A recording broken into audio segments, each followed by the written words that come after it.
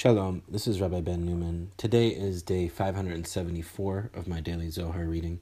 I'll be reading today part 2 of the Zohar, page 70a, but only in English. Hopefully, eventually, once my life calms down, I'll be able to also add back in the Aramaic, but for right now, I'm going to just read the English. This corresponds to page 388 of the Pritzker edition, Zohar, volume 4, translated by Professor Daniel Matt. And it's where it says mountain and house. Mountain and house. Although all is a single rung, one transcends the other. Mountain for other nations when they come to enter under her wings. House for Israel to be with them as a wife with her husband in one dwelling in joy, crouching over them like a mother over her children.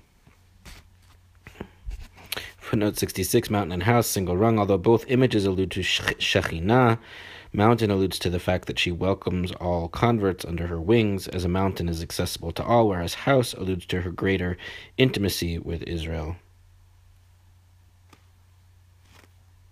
Back to the text. Come and see what is written here of Jethro. Jethro, Moses' father-in-law, and his sons and his wife came to Moses to the wilderness. Exodus 18:5. Since it is written to Moses, why is it written to the wilderness? Well, essence of all. Why is it written to the wilderness? Because he came to the wilderness. And who is that? The mountain of Elohim, a place for converts to convert. Therefore, it is written to Moses to the wilderness, to Moses to convert them and bring them into the wilderness. To the wilderness they came, namely the mountain of Elohim, to generate their souls.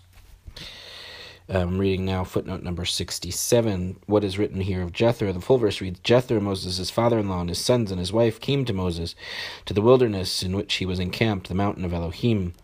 Rabbi Shimon wonders why the verse specifies to the wilderness. Isn't that fact obvious?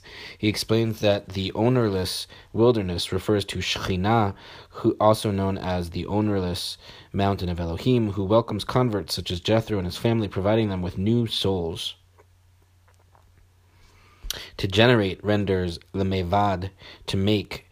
The phrase to generate or make their souls derives from Genesis 12:5, ve'et hanefesh asher asu, and the souls or persons they, namely Abraham and Sarah, had acquired or made their own in Haran. The simple sense of the phrase is slaves or servants acquired by Abraham and Sarah, but the Midrash reads the words hyperliterally, and the souls they made in Haran, referring to converts. Back to the text.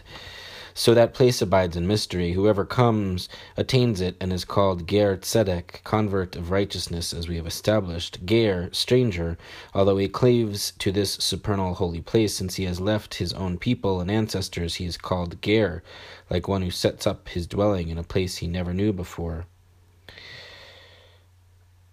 Footnote 68, that place, Shekhinah, who is accessible to all converts, see above at note 64. Traditionally, the term Ger Tzedek, convert of righteousness, refers to a convert who accepts all the laws of Judaism. Here it implies that such a person is linked with Shekhinah, who is known as Tzedek, righteousness.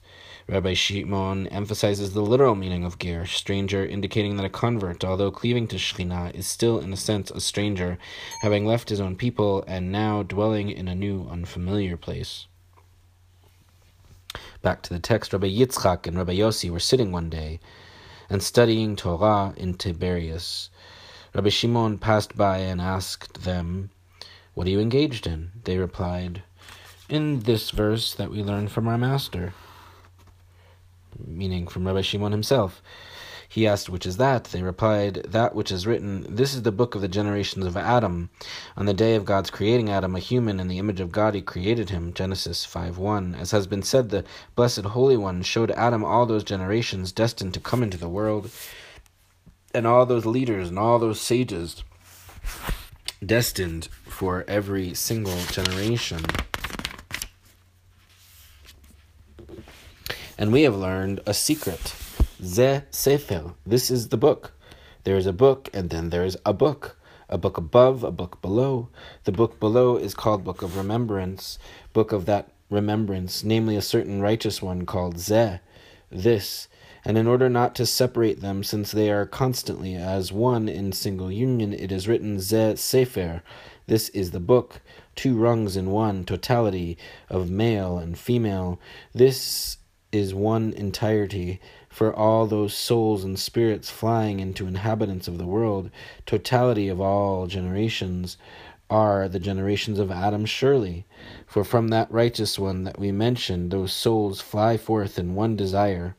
This is watering of the garden, watered by that river issuing from Eden, as is written, a river issues from Eden to water the garden, Genesis 2:10.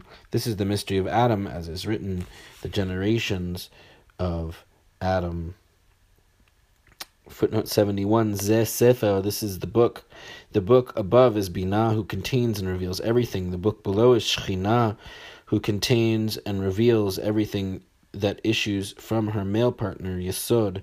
Thus, she is Sefer Zikaron, book of remembrance, the book containing Zachar, the male. Yesod is also known as righteous one, and Zeh, this, together, Yesod and Shekhinah, constitute the androgynous divine entity known as Adam. From Yesod, human souls stream forth as he unites with the garden of Shekhinah, watering her. Thus these souls are the generations of Adam. In Kabbalah, the verse from Genesis 2 is interpreted to mean that the flow of emanation issues from Chokhmah, Eden, and is conveyed by Binah through Yesod, then entering the garden of Shekhinah. That's it for today's reading. Catch you tomorrow. Take care.